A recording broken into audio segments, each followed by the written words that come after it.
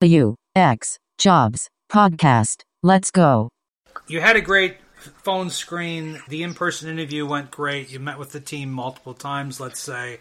You've had a design exercise which you delivered, which they liked. They put you in front of the whiteboard and you were able to deliver and come up with clever ideas. The follow-up was great. At this point, they're like, all right, you're down to maybe 2 or 3 candidates, and then they ultimately decide that we want you, and it turns to salary negotiation. Do you have any tips, or how do you negotiate salary? I think knowing what the fair rate is for your level is good. Going in with a ballpark is important.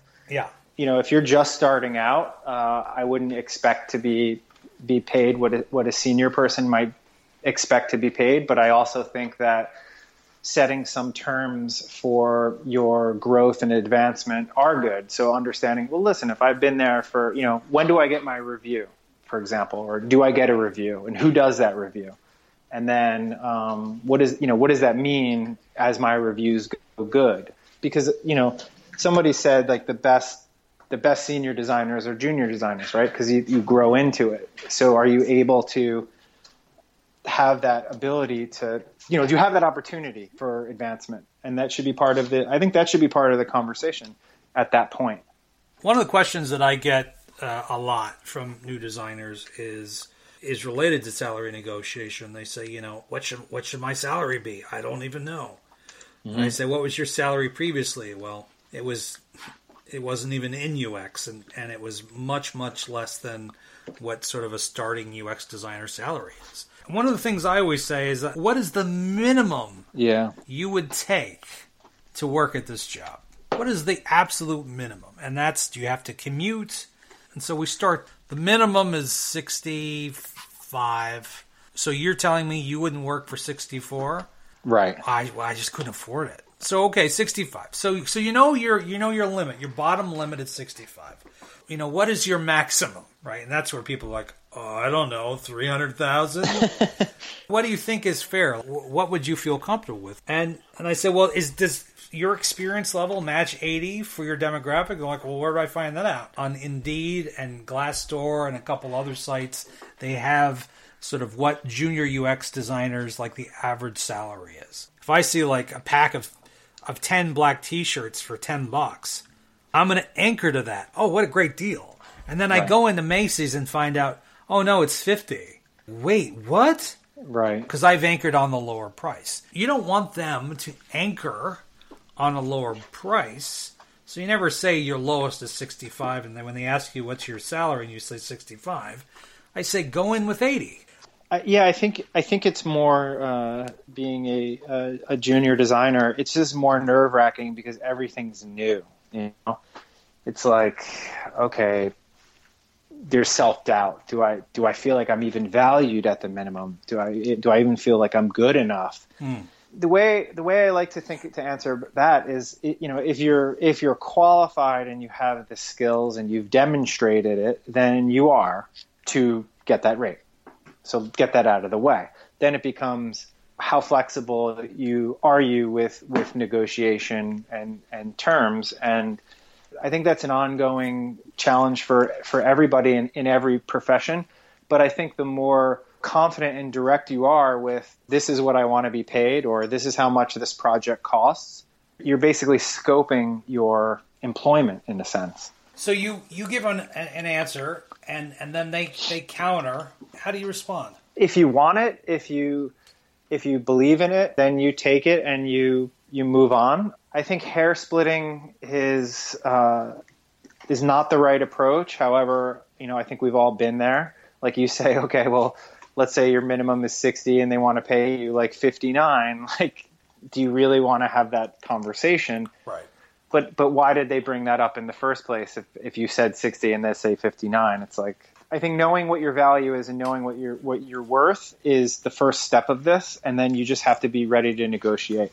I've taken pay cuts where I've been very excited about a project or a company, just to be a part of that, knowing that, well, in the future, yes, I'm taking a pay cut now, but if these things happen, then I'll be able to get closer to what I was getting. And I think those are just healthy ways to look at things.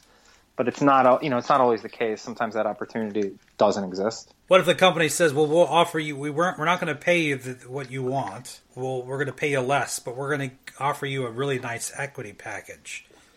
Now, again, think in terms of new designer who's maybe not ever experienced the equity counteroffer. How do you manage that? I think for a new designer, unless they are skilled and qualified to understand the potential or the lack of potential in a product or a company, that equity is meaningless.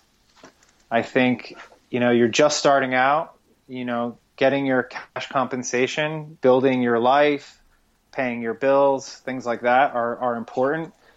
I've certainly made equity mistakes in the past that just never work out, right? If the stat is 90% of startups fail, then equity maybe isn't the right angle. So it's just about pay me for my time. And as you're starting out, I think the other thing to keep in mind for a junior designer is that don't expect to stay there for 5 years. Right. It's like you're probably gonna be there for a year, if that. And it's just the days of working at places for a very, very long time, I think, are over. People are working more remote these days. People are working more when they're needed on project-based types of initiatives. Yeah. So, it's not about sitting in front of my monitor when I have downtime and pretending I'm working. Am I needed? Great. Here I am. I'm ready to do it. Pay me. I'm done. I get to go home. And you have that kind of back and forth. So I would expect that just because you're starting out at a new job as a junior, you're not thinking like you're going to stay there forever unless it's this amazing opportunity, to work at Apple or something. Equity is a gamble. Equity is, there's not a guarantee, but it's a carrot that gets dangled. I'd much rather have an extra week of vacation or be able to leave at a reasonable time. You know what I mean? You get to the point where you've been in the field for a long time. And you're like, do I really want to burn out? Do I want to work like this anymore? I want to work all of these hours. Where do they actually get? What do they actually get me? And, that's something that just comes with time. Like for me, I know I work better in the morning. Like I'm not very good at night at the end of the day anymore, but I can get up at 4 or 5, start cranking, put a dent into something if I need to and feel good about it and then get a good sleep, And then spend the rest of the day surfing.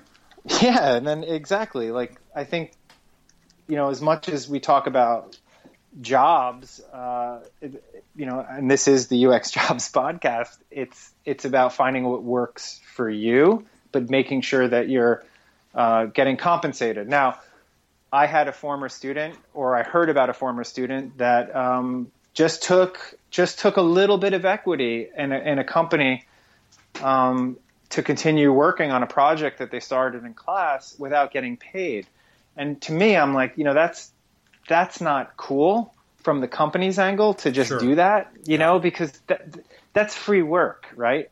That's not, there's no tangibility in there. It's like, I need to take the subway. I need to eat lunch. I need to keep the lights on. Like, don't do that. Don't fall into the trap as a junior.